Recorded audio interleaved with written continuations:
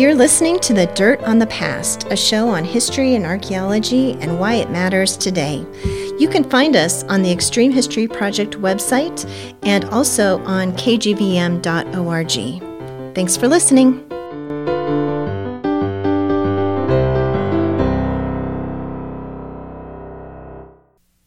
Welcome to The Dirt on the Past from the Extreme History Project and KGVM Community Radio. Whether digging up a site or dusting off the archives, we bring you some of the most fascinating and cutting-edge research in history and archaeology and discuss why it matters today. Join me, Nancy Mahoney, alongside co-host Crystal Alegria, as we converse with anthropologists, archaeologists, and historians about how they bring the past alive. Welcome to this week's edition of The Dirt on the Past. I'm Nancy. And I'm Crystal. And we're the co-hosts of this program. This week, we're at the Extreme History headquarters speaking in person with Mark Johnson about the history of Chinese in the West. Welcome, Mark. Thank you, Nancy. Thank you, Crystal. Very happy to be here. Glad you're here, Mark. And in person, but we are social distanced. Yes. We are far. We are indeed, yes. We're at the far end of each table. Well, Mark, I'm so glad you're here today to talk about the history of the Chinese in the West. You spoke a few years ago for our lecture series, and whenever I talk about that lecture, everyone is always so excited to say how much they enjoyed it and how much they enjoyed hearing that presentation.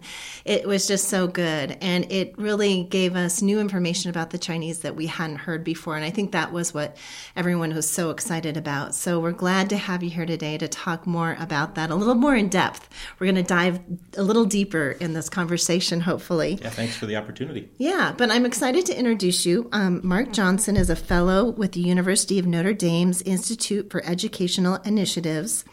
In this role, Mark works with the Alliance for Catholic Education, partnering with middle and high school social studies teachers who serve in under-resourced Catholic schools across the country. In his history interests, which is what we're going to focus on today, Mark focuses on the Chinese experience in his home state of Montana. Previously working in Shanghai, China, Mark brought students with the necessary language abilities to Montana to translate several collections of documents from the state's historic Chinese communities to work to tell the history of Montana's Chinese in their own words. And when you brought those students, it was so fun because you gave Marcia and I a call, Marcia Fulton, the co-director of Extreme History, and I were able to go and meet those students and spend a day with you guys at Montana Historical Society and then also in the cemetery, the Chinese cemetery right outside of Helena. And that was such an amazing day, and I still have photos of that day, and we use those photos for some of the things that we do. And that's great. I always look back and think how wonderful that was to meet those students and get to go to that cemetery with them and see where they're not their descendants, but descendants of some of their families were buried. So that was a great day. Yeah, they were an amazing group of students, those students that I had the privilege to work with at a school called Concordia International School in Shanghai, China. And really their abilities and their families' cultural and language and just ability to partner in creative ways made all of these projects possible. So we reached out to you then, and we were so glad to see the work that you're doing and for that relationship to continue. Yeah. Well, thanks, Mark.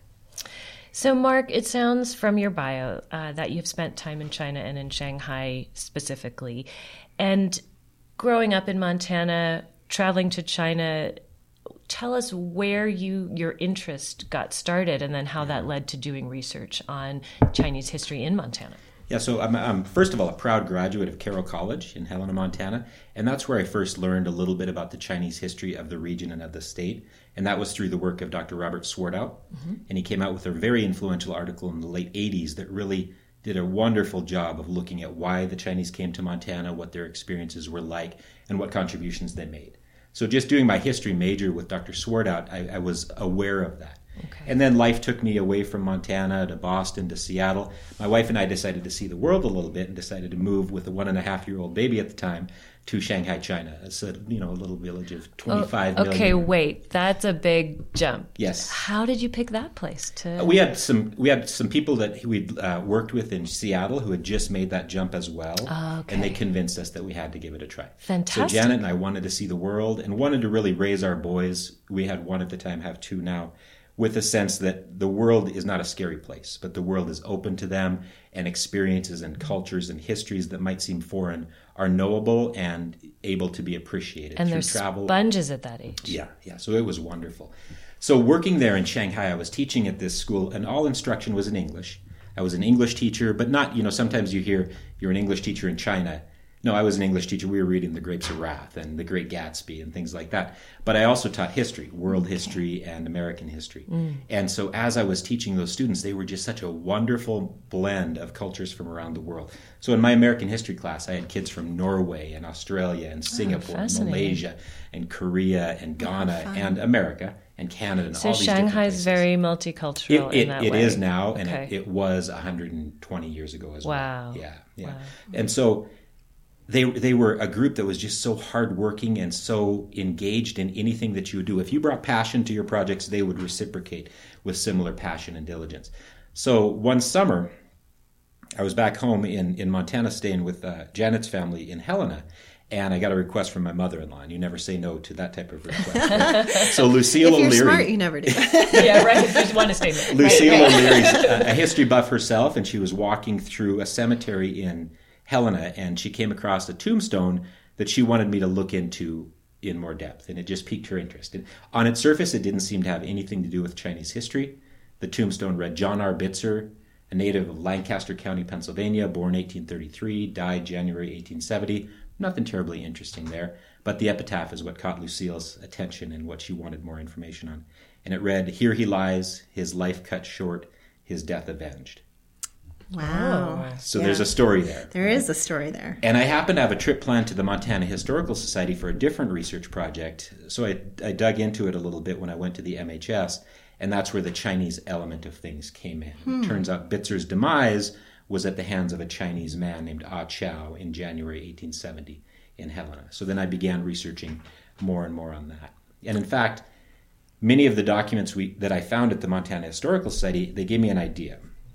I went back to teaching high school that September in Shanghai, and I started my American history class with what's called an inquiry-based project. Okay. So I brought these documents to my students, and instead of teaching history in a way where I lecture, they write down notes, then they answer multiple choice or a blue book type exam, I thought, no, let's practice the skills of being an historian. Right. And so I pushed these documents to them and said, this is somewhat of an unsolved mystery. Let's figure out what we can find out. And so they would analyze and interpret and hypothesize and assert and correct. And we were in this communication with the Montana Historical Society all the time, even though we were thousands of miles away, where we would then ask for new documents from them. They would correct some of our hypotheses and assertions. And this back and forth, I thought it was maybe going to be a 5-day start to the year, just kind of a, prime the pump, so to speak. And it really took several months. And the passion that those students brought was just contagious. Wow. When I would let them know there's a new email from the Montana Historical Society, they would clamor to the room. Oh, that's great. So I remember your lecture, and you did a lot of that kind of inquiry-based discussion with the group of us at the Museum of the Rockies, and you had lots of images up there and things that we could respond to in the moment. And I remember thinking, this guy's a great instructor. And I'm sure all of those students still remember that class and still talk about it. And I'm still in touch with many of them. That's fantastic. It was in my educational career, the high point of my high school teaching is to watch these students be empowered as historians. I think the mystery aspect of history, that investigative aspect, we talk always about how we love going into the archives. We love digging as archaeologists. That's that element that's thrilling, what you find out. So I want to start moving back a little bit, and thank you for getting us from here to Shanghai and back so we understand that part of the story. And as somebody who moved out as an adult to Montana, I came to a state that is very beautiful, demographically not very diverse. Bozeman is where I've lived, but there and traveling around, I didn't see the same diversity I experienced on the East Coast or even when I lived in Arizona and New Mexico. So I thought, oh, well, maybe it's the climate, the environment up here. There's long, cold winters. Maybe there's certain people who don't. There weren't a lot of African Americans. There weren't a lot of Asian Americans. And you just kind of think maybe there's some cultural preference for why people aren't here. As I delved into history and began down certain research roads, listening also to the research Crystal's doing and other people I came in contact with through that, became apparent to me that obviously there were, from 1860 on, once we have the gold rush, there's all kinds of people coming, not only from all over other parts of the Americas, but other parts of Europe. And then you have freed slaves or escaped slaves coming out here. You have plenty of African Americans, and you have a lot of Chinese and other folks as well.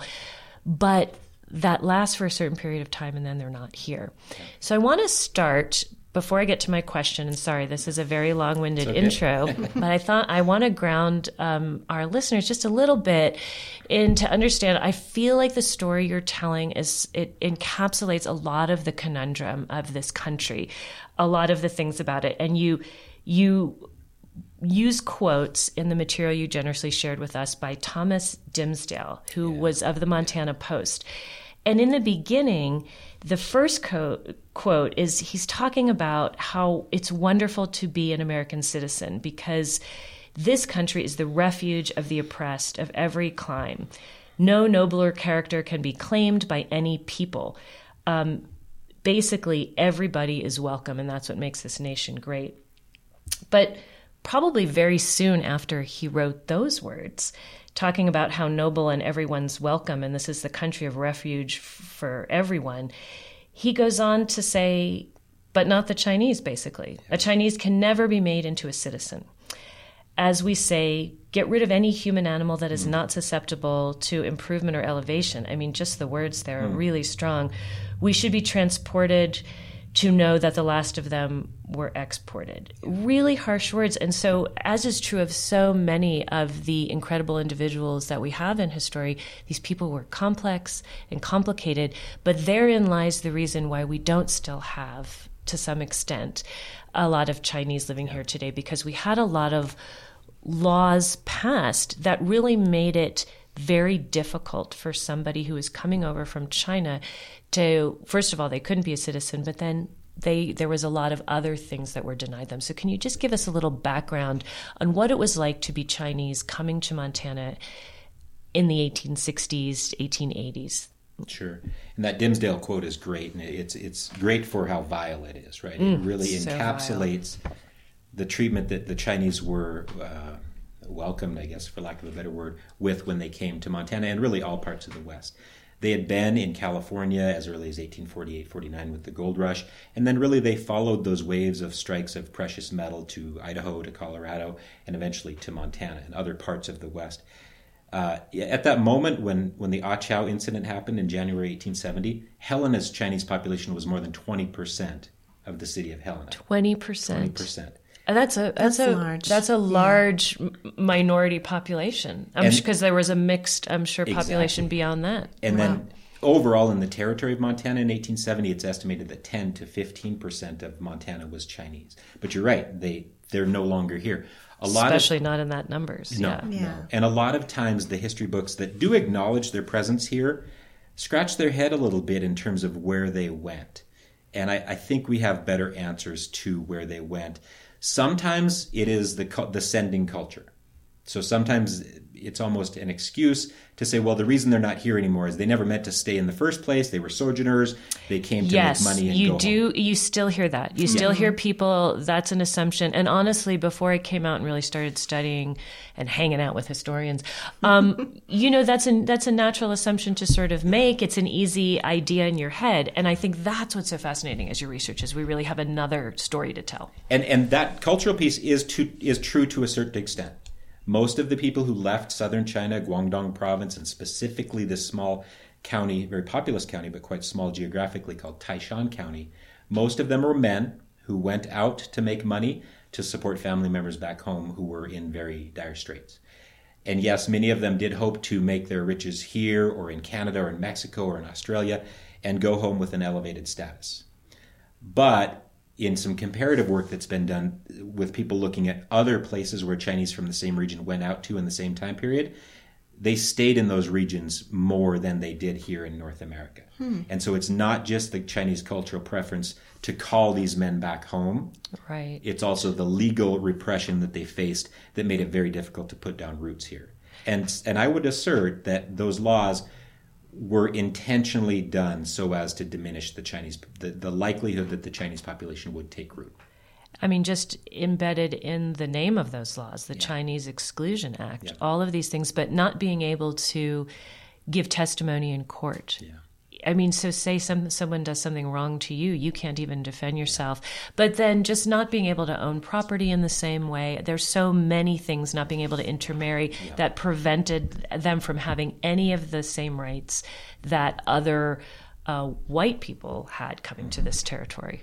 Yeah, so early on there's the 1875 Page Act, which is an attempt by its creators on its surface to stop prostitutes from coming into the United States.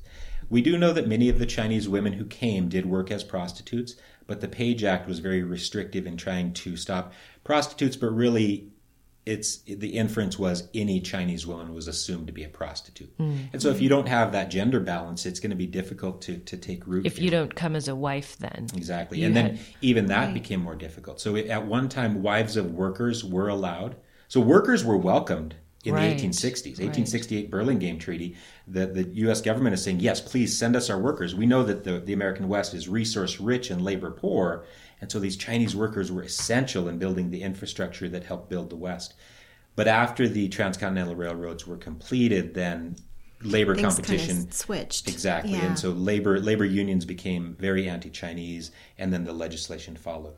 So before the 1882 Chinese Exclusion Act, Chinese workers, laborers, were allowed to come in and were allowed to bring their wives.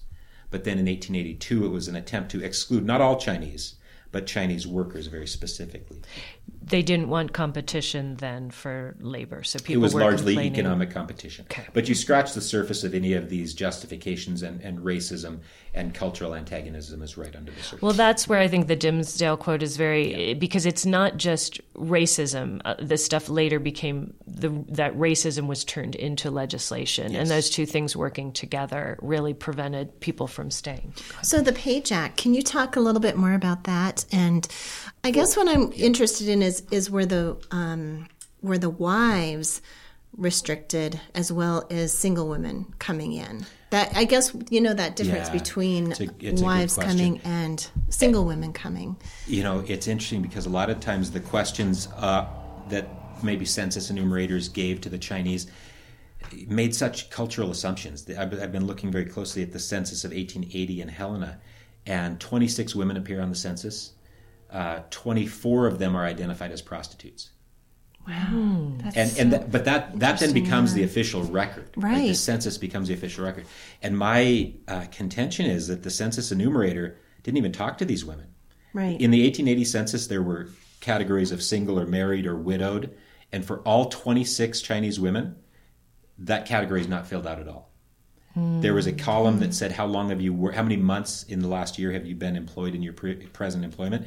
And for all the Chinese men, a check mark is made. For the Chinese women, that's left blank. Right. And so I don't think that those census enumerators, at least for Helena, actually even talk to these Chinese women. Plus, the language barrier is impossible for both sides. Yeah. But in 1880, there were instructions to census enumerators that if you didn't trust the answer somebody gave you as to their employment, you could make an assumption that would override that answer. And I really think they went into these seeing a Chinese woman equated as a prostitute. Right. Now, of course, many Chinese women in the American West did work as prostitutes, but I think that the numbers are quite overstated. And so if you begin to associate prostitution with debauchery and defilement of Victorian principles of America at the time, and you associate all Chinese women as prostitutes, it's not too far of a leap to say all Chinese women should be excluded. Okay. Even then, the wives of merchants, when they should have been allowed in as an exempt class, basically had to prove that their marriage was legitimate in the eyes of a Westerner. And yet So how marriages did for they the do that? Chinese looked very different. Oh, The men had been interesting. working over here in what they called Gold Right. Mountain in America, and they often sent for an arranger back in the home county to arrange a marriage. And the bride and groom really had never met.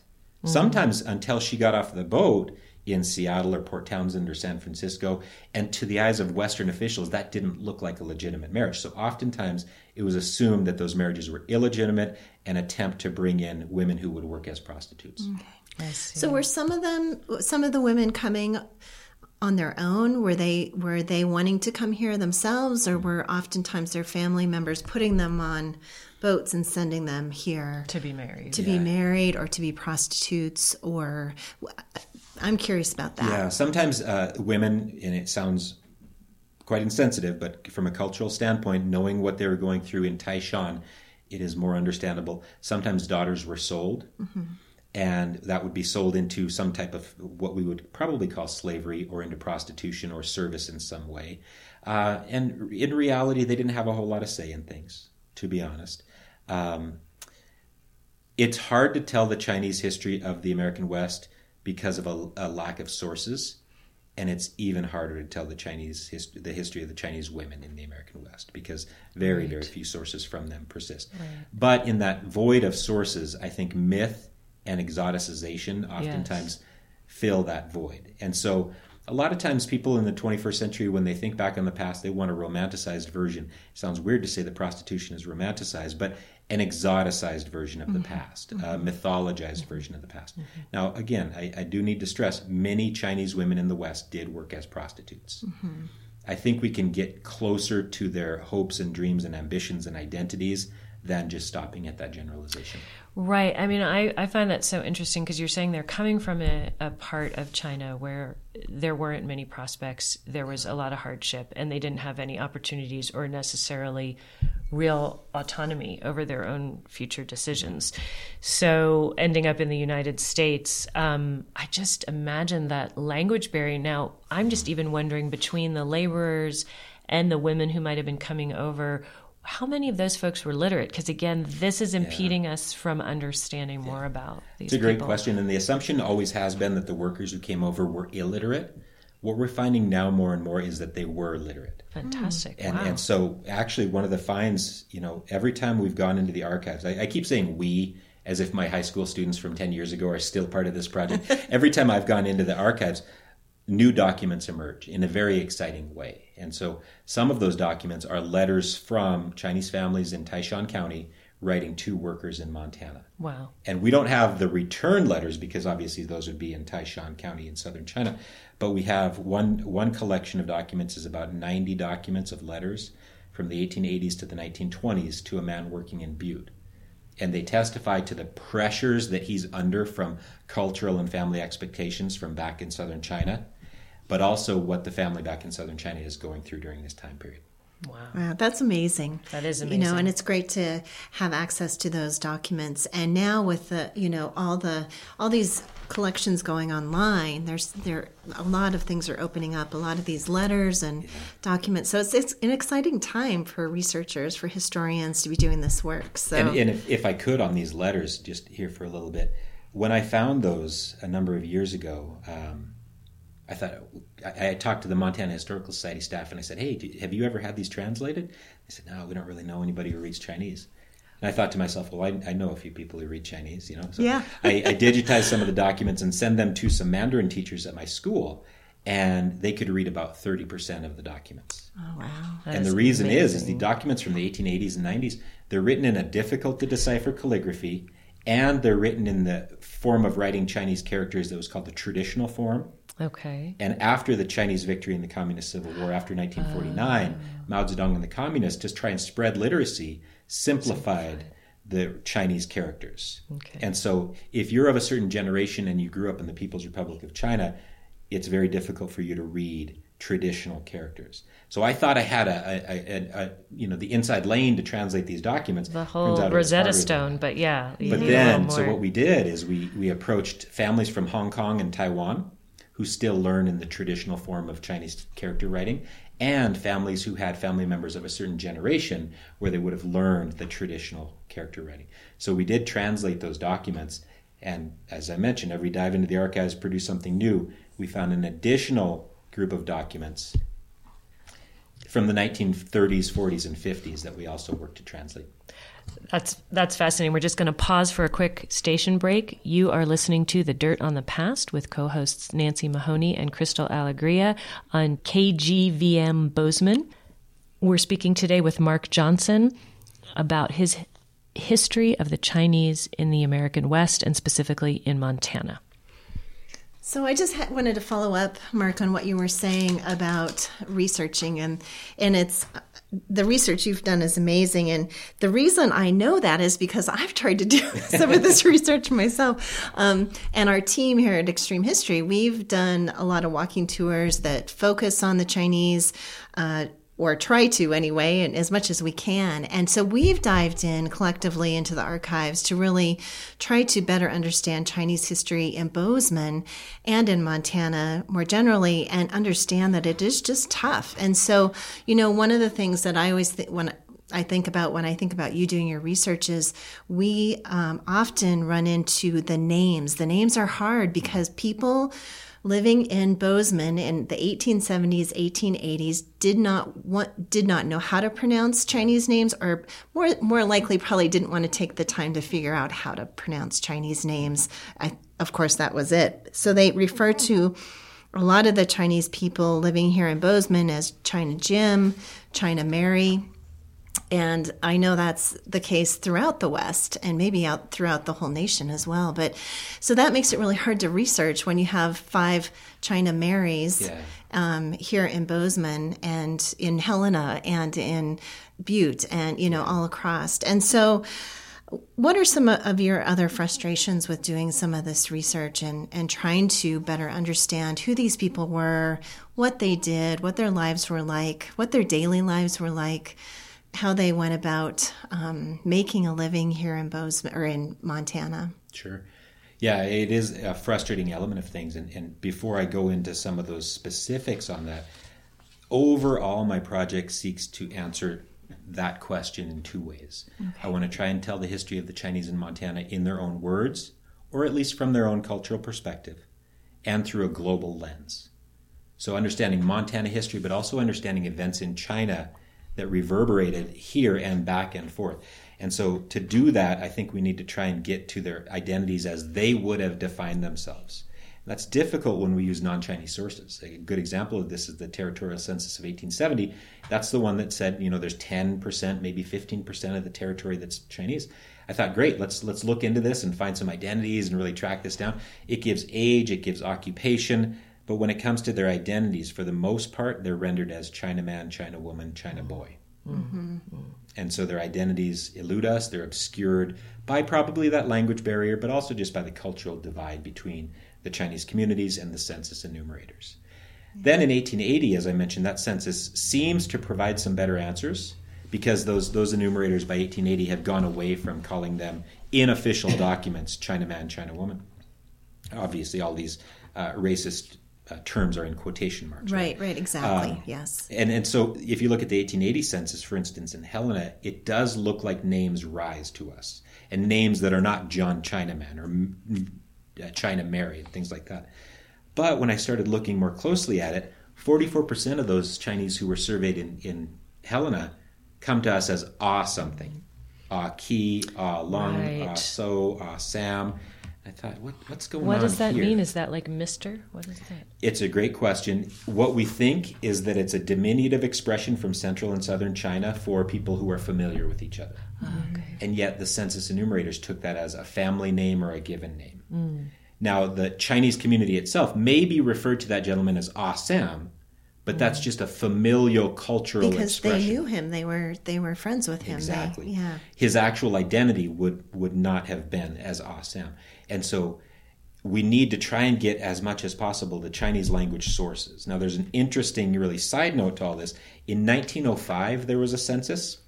Seems weird because census in America at least should happen on the 0 or the 10 year, right? Well, they called it a census. It really wasn't a census. It was a roust. It was basically an ice raid at the time, to use a modern term.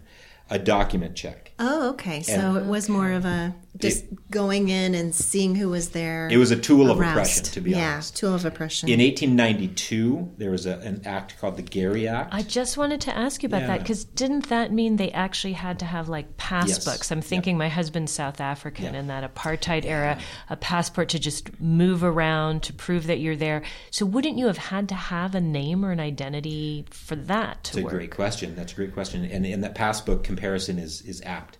So in 1892, the Gary Act, it was on the 10-year, petering out of the Chinese Exclusion Act, but the government very much wanted to reassert the Chinese Exclusion Act, and this was its form.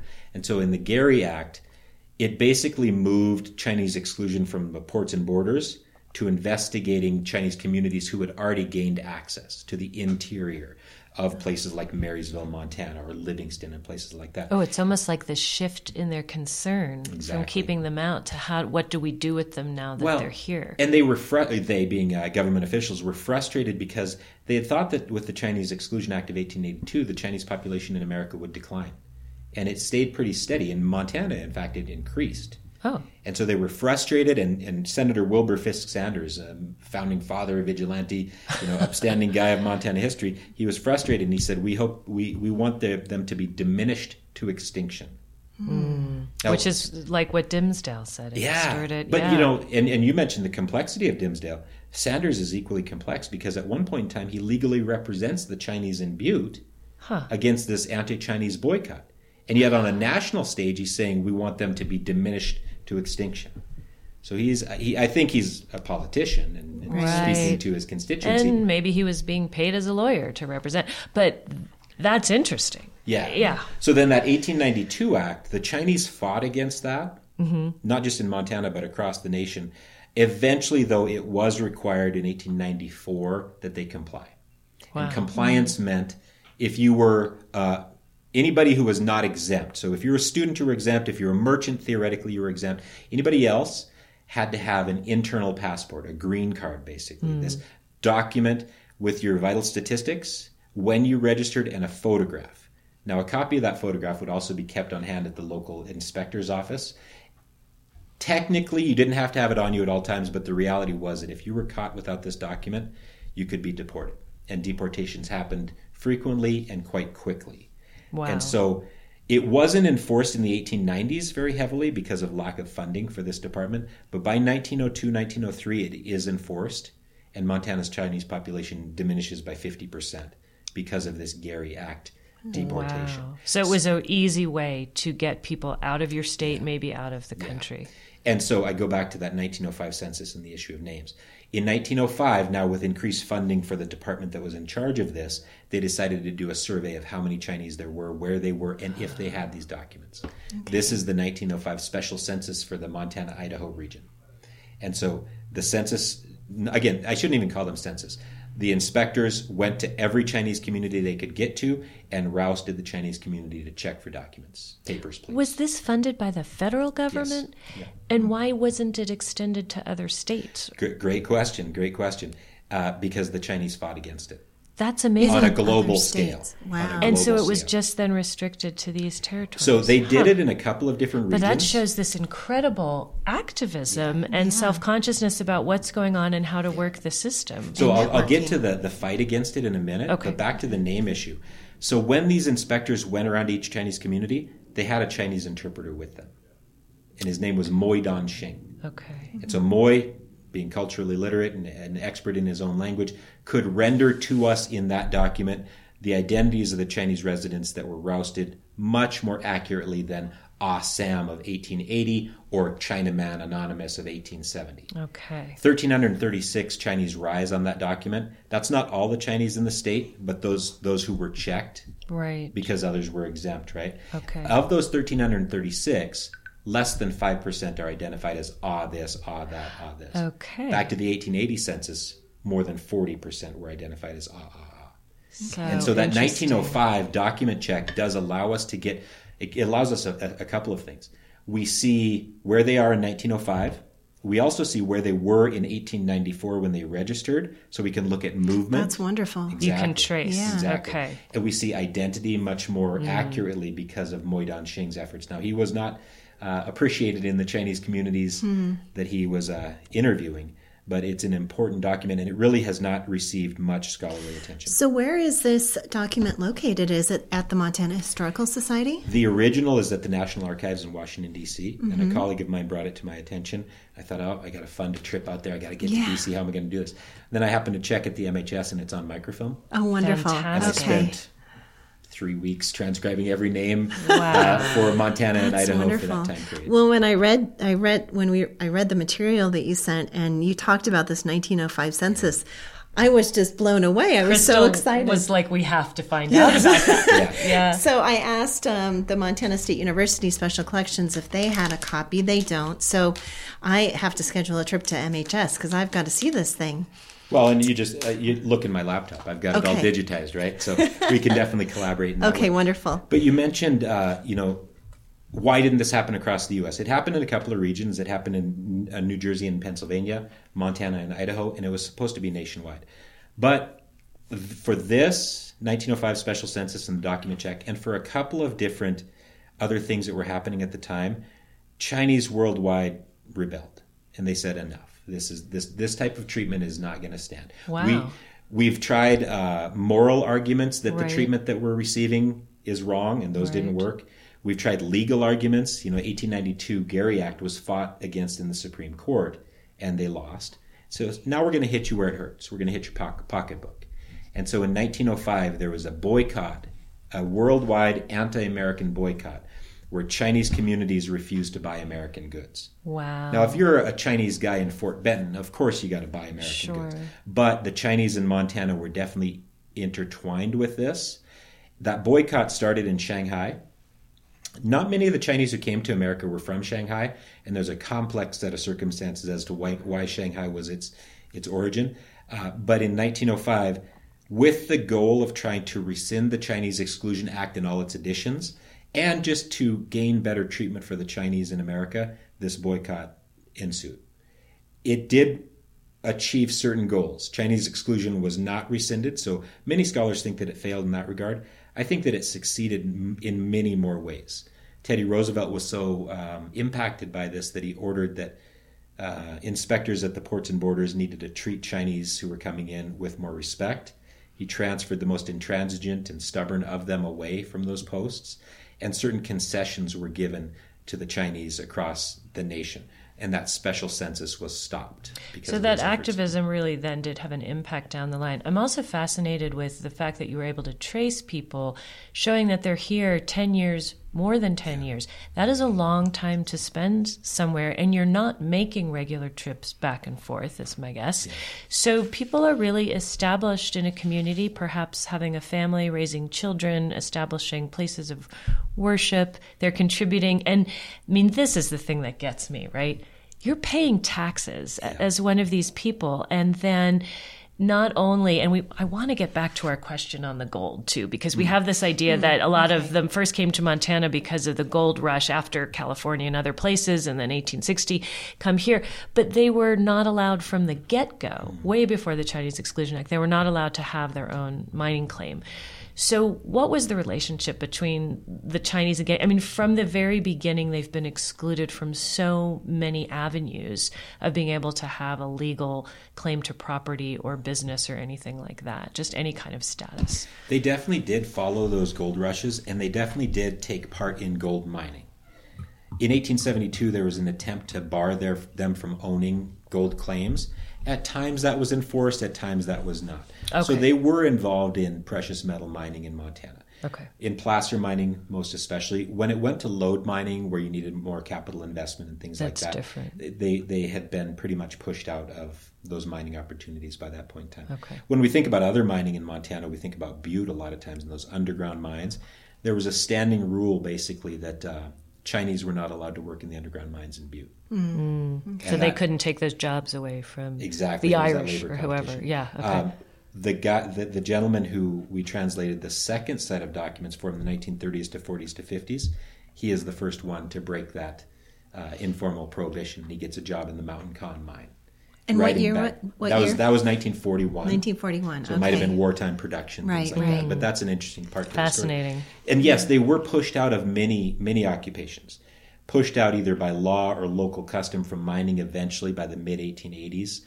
And they really occupied economic niches that were needed for the communities in the West, but were not taken up by other men who they would compete against. You mentioned laundry, right? And mostly laundry work. And that's so fascinating because you said there was also boycotts. Yeah. Even though there were all these other laws and so much, occasionally there were these economic boycotts of Chinese-owned businesses. So it's astonishing that we had as many people manage to stay and survive and leave these records behind. Yeah, in 1866 there was an anti-Chinese laundry boycott in Helena. In 1885, across much of the state, there were boycotts against the Chinese, and that's a particularly dangerous moment because in September 1885 there was the Rock Springs Massacre down in Wyoming. And there was expulsions, I believe, in November 1885 over in Tacoma, Washington. And so this rhetoric was across the West. Thankfully, in Montana, it never reached a level of violence that it did in Tacoma or in Wyoming. But I think we need to be careful to not think too specifically about what violence meant. Right. And that's a good segue, right? As to one of the stories that you mentioned in the material that you graciously let us read. And that you've kind of mentioned already a little bit today, You've mentioned Ah Chow a couple times. And Ah Chow you came across when you were from the very beginning translating that epitaph on the gravestone. So tell us a bit about Ah Chow and that story. Well, whose version do you want? Do you want the white miners version? Or do you want you're going to have to weave them both together for us. So John R. Bitzer had come from Lancaster County, Pennsylvania. He's got his own fascinating story of how he came to Montana. And he's the one that was on that headstone that your mother-in-law saw. His remains reside in the Benton Avenue Cemetery. John R. Bitzer. Here he lies. Came from Pennsylvania. Okay. Here he lies, his life cut short, his death avenged. We know that Ah Chow killed Bitzer. The circumstances under which that killing happened are still at issue. John Bitzer, on 10:30 on a Saturday night, was walking home from downtown Helena to his mining claim up Grizzly Gulch. And that takes you through the Chinatown at the time. According to Bitzer, he heard a disturbance in, quote, a Chinaman's cabin, went in to see what was going on and found this Chinese person we know to be Ah Chow beating a woman. Bitzer, being the white knight that he thought of himself as, apparently, ordered Ah Chow to stop. Ah Chow did, but Ah Chow went into the other room, came back with a pistol, and shot Bitzer. Bitzer's wounded. Bitzer wrests the pistol from Ah Chow, scolds him, we think, and leaves. Goes to the Cayuse Saloon. You can't make these names up, right? No, you can't. Goes to the Cayuse Saloon. The Wild West. Where he has plenty of time because he's wounded, but it's not looking good for him. He's got plenty of time to tell his version of events. He dies 14 hours later, surrounded by his mining partners and others. There's an alternate version of events that said that Ah Chow came home and found Bitzer in his cabin assaulting this woman, forcibly dallying with this woman is the line. And so Ah Chow shot Bitzer to stop the assault, and because this person had entered his home unwanted. Ah Chow, some in Helena believe that side of the story, some in Helena believe Bitzer's side of the story. Ah Chow doesn't stick around to tell his side of the story. But just tell our listeners how Bitzer was shot, because that's also a very strange circumstance. Yeah. I mean, first of all, if he came into someone's house, this man is Chinese, tells him to stop hitting his wife, that would be a very bold move for somebody who's already oppressed to then shoot somebody who's white, knowing what would happen.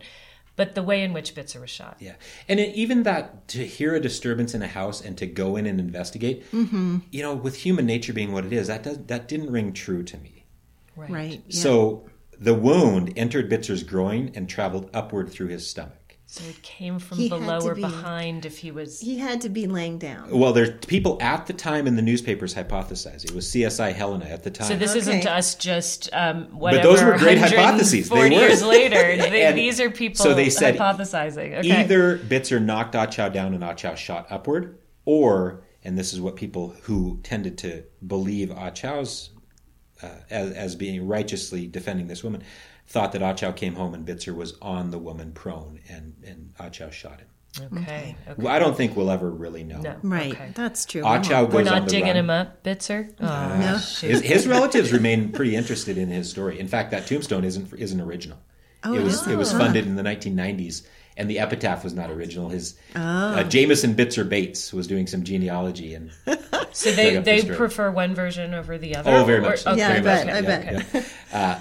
And so Ah Chow went on the run, fully aware of the vigilante justice of Montana at the time. In fact, Helena had this tree called the Hanging Tree, and its purpose was pretty clear by its name.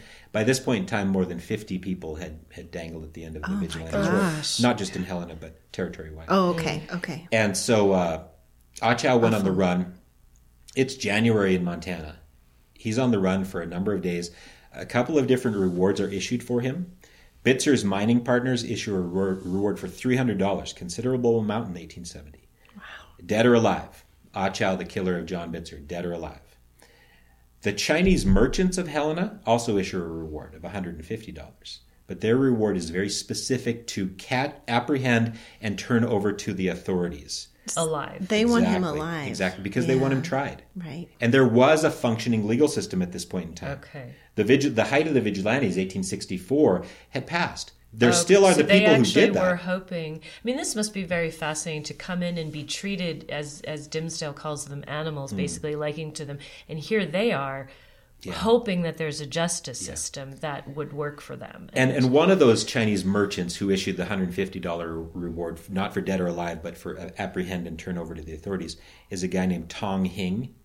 And as I looked into it, it looks like Tong is really trying to straddle both communities. Mm-hmm. He wants to have a leadership role in the Chinese community, and he wants to have a partnership role in the white communities.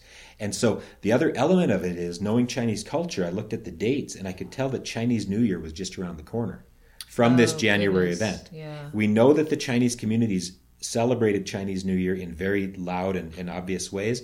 And I think that the Chinese leaders of the community in Helena worried that if they didn't help apprehend Ah Chow, the violence that was being threatened against Chinese communities across the region might be realized against the whole community. So he was seeing the bigger regional and global picture that you talked and about. I think he had a selfish sure.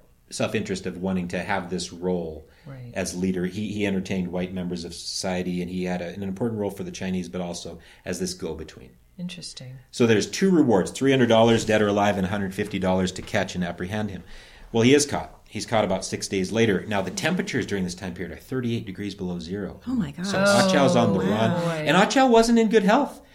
Doesn't sound like it. I thought, how could this guy have even, attacked somebody, much less I'm surprised he did. Because he had a broken arm or something. something. The description of the murderer. He sounded so unhealthy. Yeah. Rheumatism. He's got rheumatism. One arm is in a sling. He's limping. He's got a hatchet wound between his shoulder blades. Is that recent? I mean, what is that? I don't really know. Scar I think he probably had a wound? Workplace accident. He drove a team of horses moving lumber up and down the gulch. Oh, yeah. Okay. But he was not in a good state. Okay. Right. Now, also what happens, and some people grasp onto these elements, there are reports that Ah Chow had killed 2 or 3 people previously. Oh. I didn't see that corroborated by anything. And what it seemed to be is the longer he was on the run, the more dangerous they made this desperado scene. Sure. They kind of built up the story. Exactly. Because if anyone's harboring him, they should turn him over. And gotcha. And so on the morning of, I believe it was January 25th, the results of the search are obvious, and his body's dangling from Helena's hanging tree. Mm. Do we know who found him? We do. Again, you can't make these names up. Ex-Beadler. Oh, Ex-Beadler strikes again. Yeah. A noted vigilante from the 1860s. Also a native of Lancaster County, Pennsylvania, where Bitzer's from. I don't think there's any connection, but Weird. it's interesting. Yeah. Now, Beadler collects $600 in reward money. Wow. Oh, how did he up that amount? My math tells me that doesn't quite add up. Yeah. 300 dead or alive, 150 apprehend.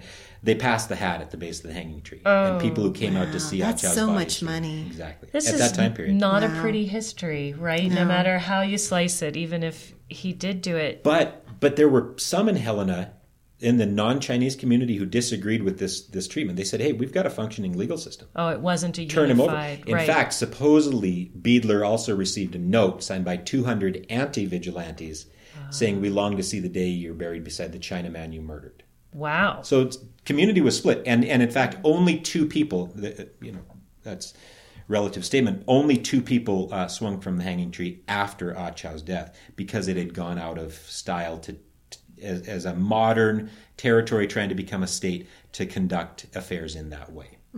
And the fact that he didn't hang him from it publicly, but left him to be found publicly, maybe even tells you that he knew already that that's a very interesting turning point. But before we move on for that, I just want to ask about the woman in the story and what we know to her? about her. If can you find anything out about her? Sure. What stories there might be? It's been difficult at first. Because she's an eyewitness, you would think, right? Yeah. At first, it wasn't even clear if she was Chinese.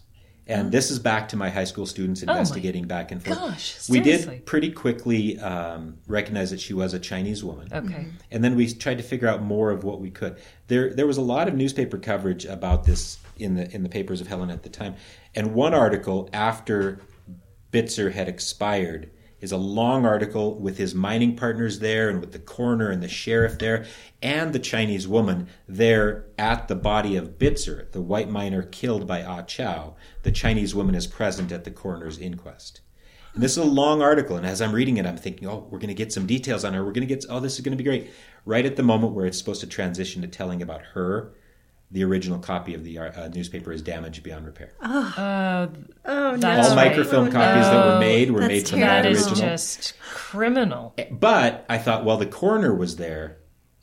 Maybe there's a coroner's inquest, right? A record of So this. you go looking. I go looking, and I'm still looking. It's Mark, likely it's that a conspiracy. Somebody is hiding the true story of I went Ah Chow. everywhere I could think to go. I think it might have been destroyed in a fire in the Montana Historical Society. That's a bigger conspiracy than I thought then. They burned down the whole building. Okay, I'm Bitzer's- just joking for anybody who's listening. Bitzer's mining partners, though, these guys named Sampson and McComb, who issued the $300 reward, claimed that the Chinese woman gave the account of the death of Bitzer just as Bitzer had. So they claimed that she agreed with the white version of events. Again, human nature, I imagine the scene where Bitzer's body is laid out. His mining partners are there, both white. The sheriff is there, the coroner there, white. All of Bitzer's allies are there and angry. And you've got this Chinese woman who probably has very little English language abilities and has no allies of her own there at that moment. Right. So I kept trying to find what I could about this Chinese woman. Okay, and I'm not the only person who knows this Bitzer Ah Chow story. And so I searched online a little bit, and I could not find her identity as I've gone through the Montana Historical Society, upward, down, and sideways. And then finally somebody who runs a bed and breakfast out in the Helena Valley, and it's a bed and breakfast that has historically themed rooms, tells us interesting stories of the region. Fun, yeah. Yeah. And one of the rooms is devoted to the Bitzer Ah Chow story. Not a very romantic story I was for just a room. gonna say I'm not that. staying in that room, but go ahead. And the author of the blog said, to give authenticity and claim deep research, said, I go to the Montana Historical Society, and for these stories on my blog, for this Airbnb, the author claimed that all of the stories are vetted through deep research. They said, I've held the yellowed, fragile documents in my hand. And the author of this blog claimed to know the identity of the Chinese woman in question. Oh, wow. And her name was Jasmine. Oh, come on. And like the rice. I Like thought the to tea. myself, I've been to the Montana Historical Society. I've held all the yellowed, fragile documents in my hands that I could get my hands on, and I never once saw her referred to as Jasmine. Plus, it seemed a bit anachronistic. Wouldn't they have put it in the paper if it was that easy to... Well, maybe it's in that Name. damaged portion. That's Okay. So I contacted the author of the blog and said, I've got a passing interest in this story. Can you tell me more? How did you find Right. that her name is Jasmine? The person said, I just made that up. Oh, wow. Wow. Well, that was an interesting find. Yeah. But since then, that name of Jasmine has come down in the telling of the It story persists. in a number of different resources that purport to know her name as Jasmine. I did dig deeper and deeper, though, and I did find an identity that is probably closer to her true identity than Jasmine. She was called Ah Choi. Ah Choi. Choi. Okay. I thought maybe she would rise on the 1870 census that happened Right. later that summer. Yeah. Right? But that's the census that refers to them as Chinaman, Chinawoman. Oh, yeah. Well, going back to the jasmine, that happens so often. That happens so frequently where someone is trying to just make the story a little bit better, a little more understandable, adds a little bit of information in, and then it gets recorded, it gets documented. And as you said, that jasmine piece has now been published in books and it just kind of perpetuates itself. And then new history is made, which is not always the accurate and history. The intention is to try to put a real face and identity. Yeah, and you understand it, but it that, is amazing how quickly it can become a fact that has no basis. We are able to tell a little bit more about her story. Chow's body was left swinging from the hanging tree for 3 days as a warning to the Chinese in the region. Goodness. And Tong Hing, the leader of the Chinese community, basically washed his hands of things. And he was actually in charge of conducting an important cultural rite for the Chinese in the region to bury the Chinese who had passed away, to let their flesh decompose, and then to exhume their bones to be sent back to China for ritual burial back in China. It sounds strange, but that was the cultural tradition at the time. But even he would not go and do such a thing for Chow. So his body was left swinging, and only one person visited him, and it was Choi. She made that voyage from Chinatown up to the hanging tree. It was a mile round trip, and again, during that week, temperatures dipped as low as 38 degrees below zero. So the question also comes up is she a prostitute, and was Chow her handler, or is this Chow's wife? She could devotion, even be a sister, but she's somebody devoted. Devotion of making that trek in those temperatures, braving possible violence, speaks to a spouse's devotion to me. Right. Absolutely. Yeah.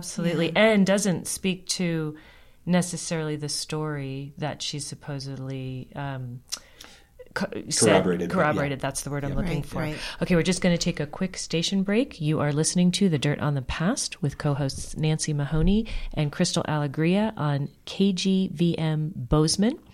We are talking today with Mark Johnson about the history of the Chinese in Montana. So, Mark, I think I kind of believe the Chow, that Chow came in and found Bitzer on, and I from all the evidence that you presented, that seems like the story to me. But other people still in Helena believe the other side of the story. Is that correct? More of his family members, Bitzer's family members, who have looked into this story. Some people claim, that Bitzer never touched a drop of alcohol and was this great upstanding citizen. I don't know. Yeah, it's going to, like you said, it's going to be hard to ascertain what the actual truth of the story is. I don't know that we'll ever get to what really happened in that cabin. But what I love about the story is it really showcases all these different aspects of history in Helena happening at that time with the Chinese community, the gentleman who put up the $150 reward. I mean, there's so much going on and in this story, and you can really see it all play out. So that's why this story is important and significant. But you talked a little bit about the burial practices there, and I just want to dive into this burial practice a little bit because as I'm reading through newspapers here in Bozeman, I see articles all the time where people are so fascinated in the 1870s, 1880s, 1890s with Chinese customs, burial customs.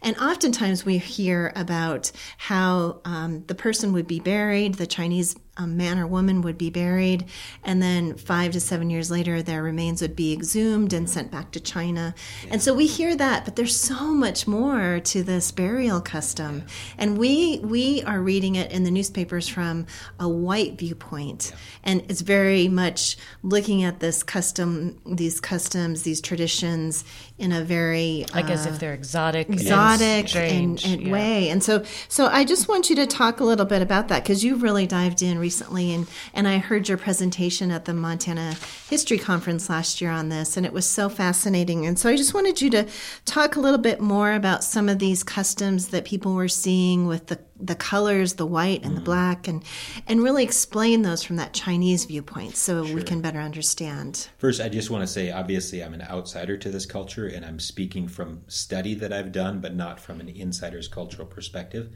But you're absolutely right. The Montana newspapers in the 1860s, 70s, even to the 1940s, were fascinated with death rituals amongst the state's Chinese.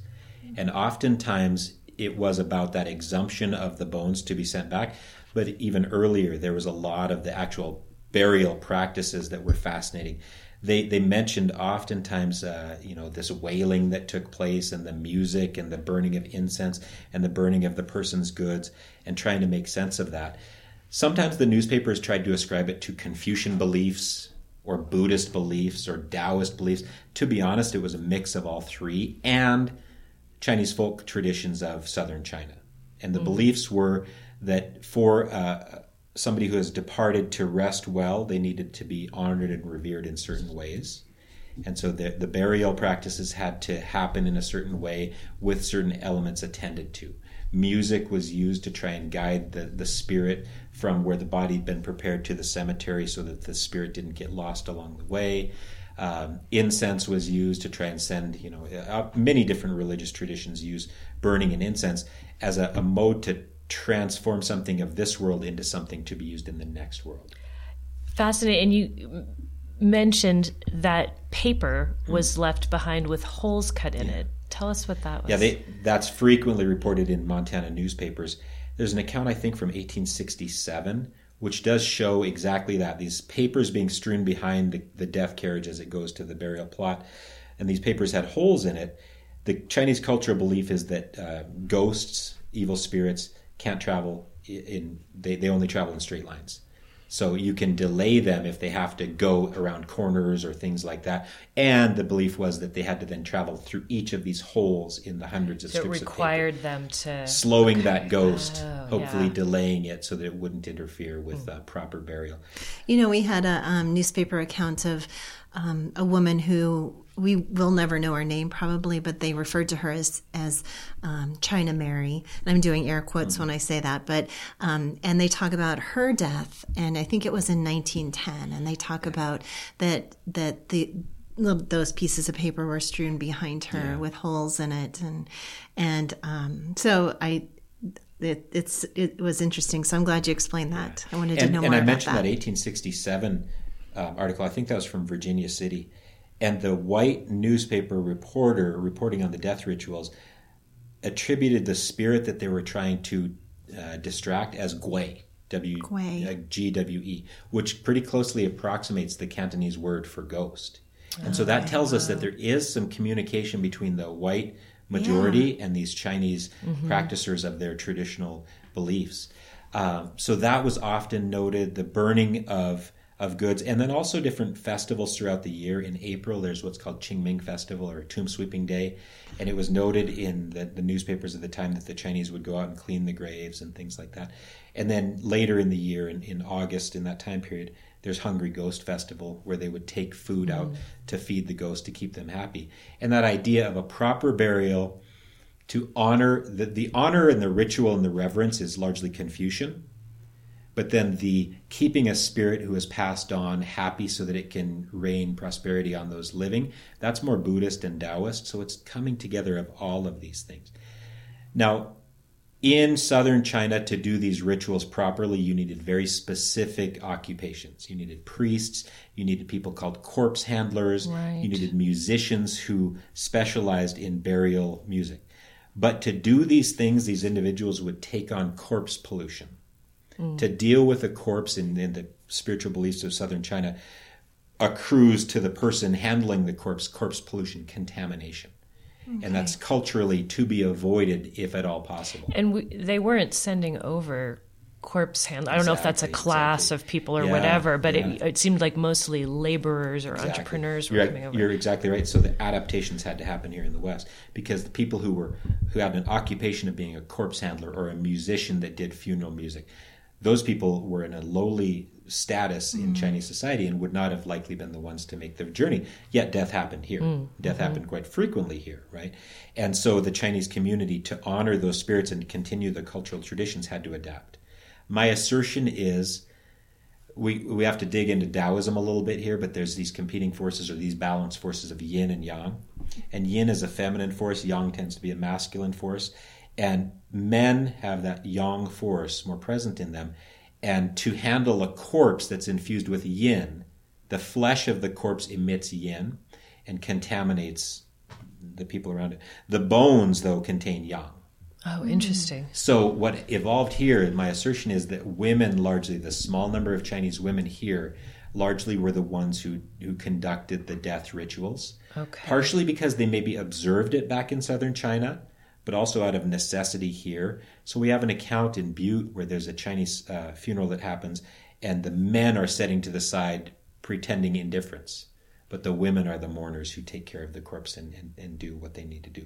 Also, what emerged is adaptations with an unknowing white population. Yes, you mentioned that mortuary rituals with the initial dealing with the corpse. This becomes they going to white undertakers. Undertakers. And the white undertakers were happy to have their business, and the Chinese community was happy to not have the corpse pollution. Right. And so in Helena and Billings and elsewhere, they had standing contracts with the white undertakers of the region, who would then prepare the body, dig the grave, take the body to be interred, and thus the Chinese could there had to be some cultural exchange and somewhat understanding there. The white undertakers noted also that for a Chinese grave, it didn't need to be dug as deep. Right, because they were going to theoretically be excavating again in 5 or 7 years to get the bones. And so by having a shallow grave, it aided decomposition, and the flesh has the yin in it, and so the yin decomposes, leaving the bones that have the yang.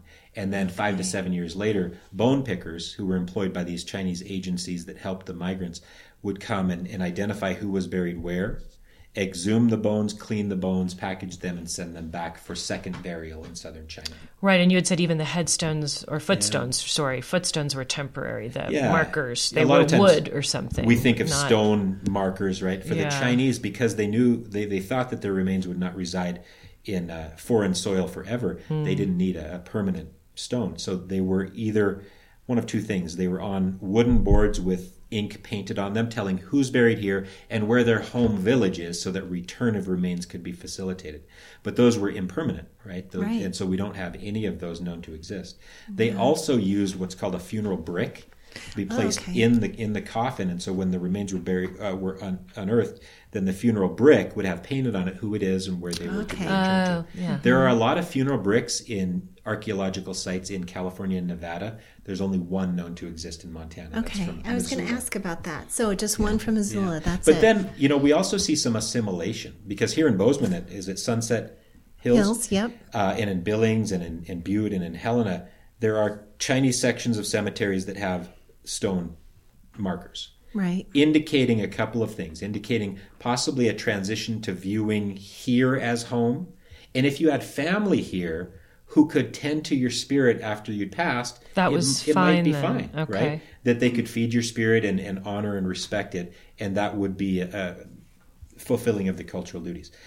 The other thing is, a lot of the tombstones that we have now are for women.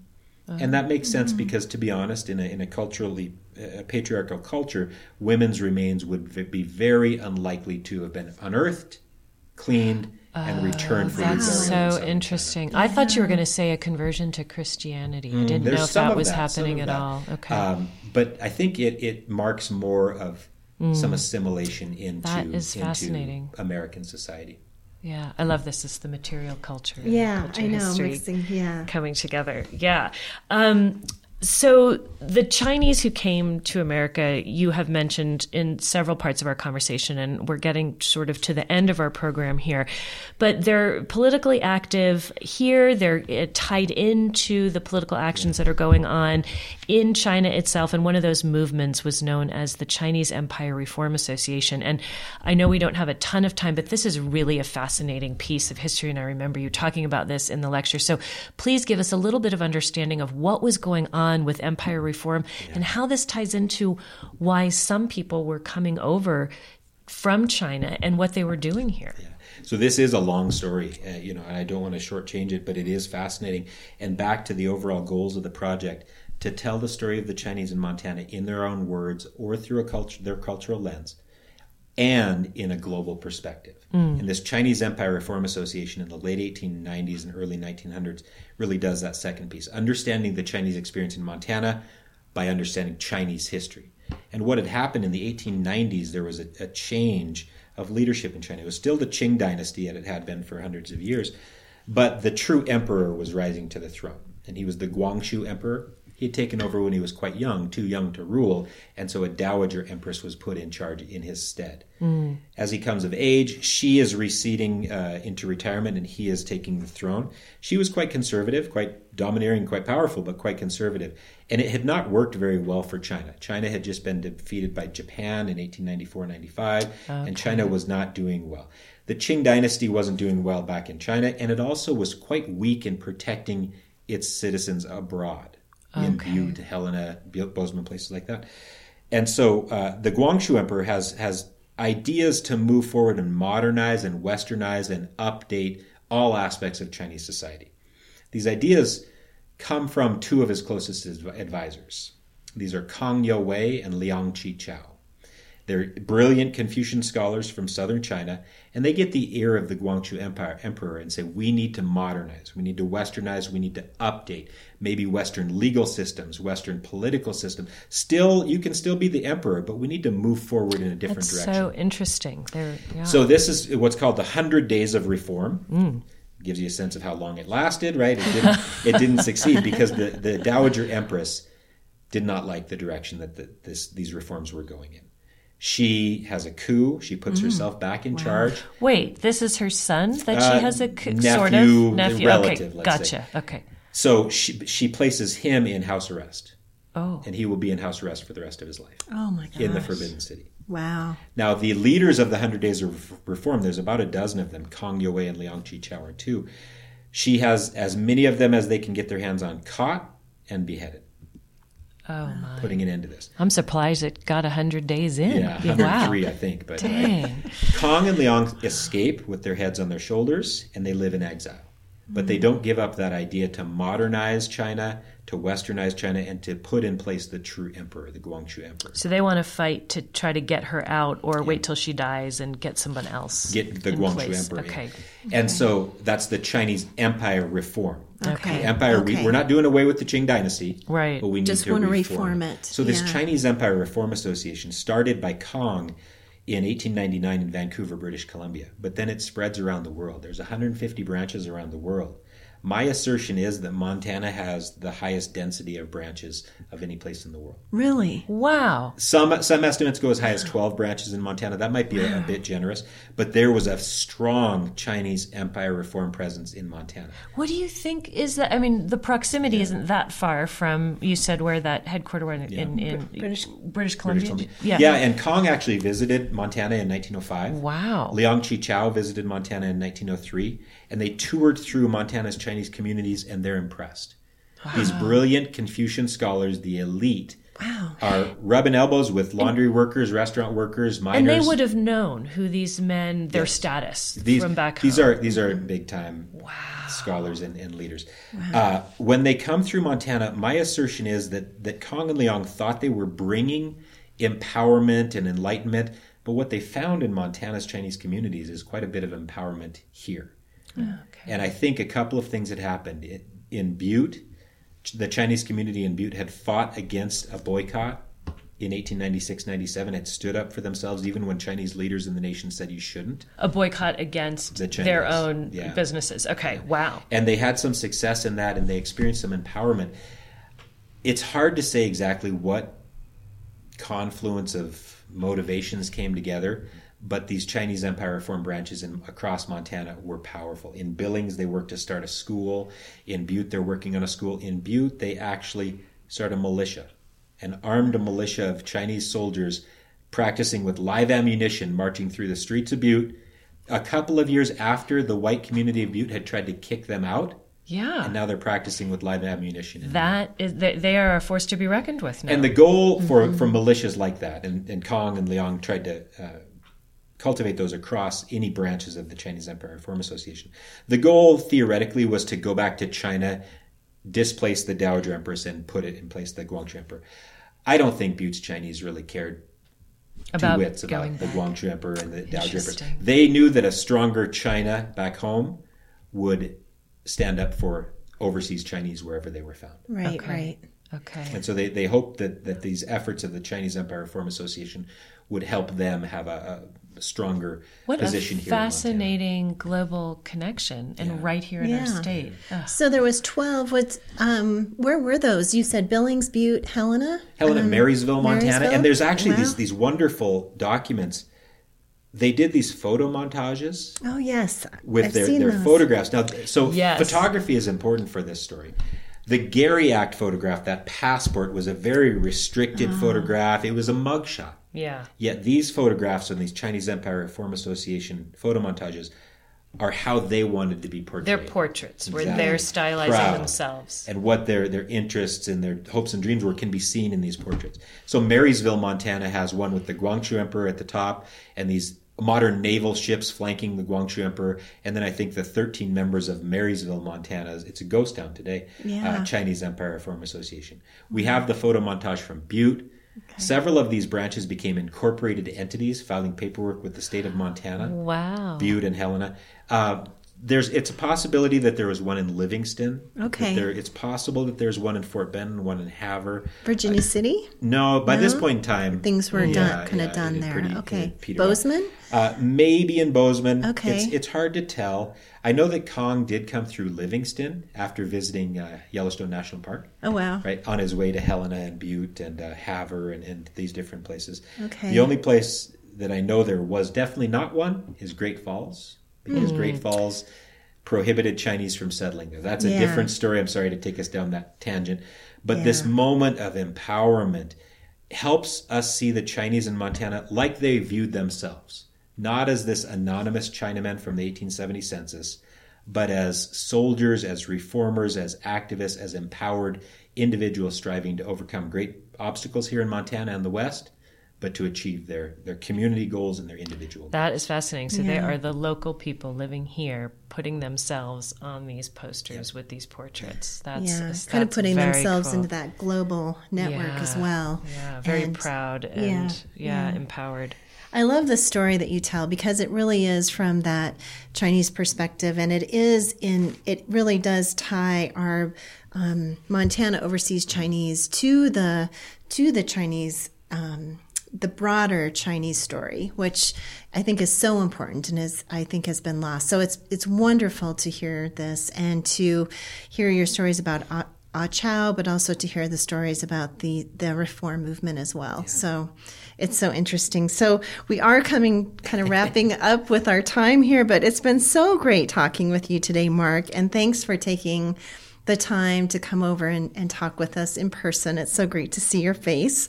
And I'm sure listeners will be so excited to eventually read all this in a book. So hopefully you're working on that, and hopefully that'll come to fruition because, like I said, it's just such an important story.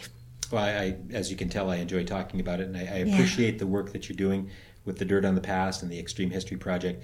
You're telling important stories in interesting ways and collaborating with people who just have fun digging into the past. Absolutely. And to think this all started with your mother-in-law. We have her to thank. So shout out. Yeah. Thanks, Lucille. Yeah. So thanks to you, Mark, and Steve, as always, for recording us and editing out our mistakes. And to all of our listeners, thank you so much for joining us today. And we hope you can join us again and find out more about the Dirt on the Past. If you're enjoying The Dirt on the Past, make sure to subscribe so you don't miss an episode. Also, please tell your friends and leave us a review. It really helps people find us. We are a new podcast and are trying to grow our listener base, so please share. Thanks, and thanks for listening.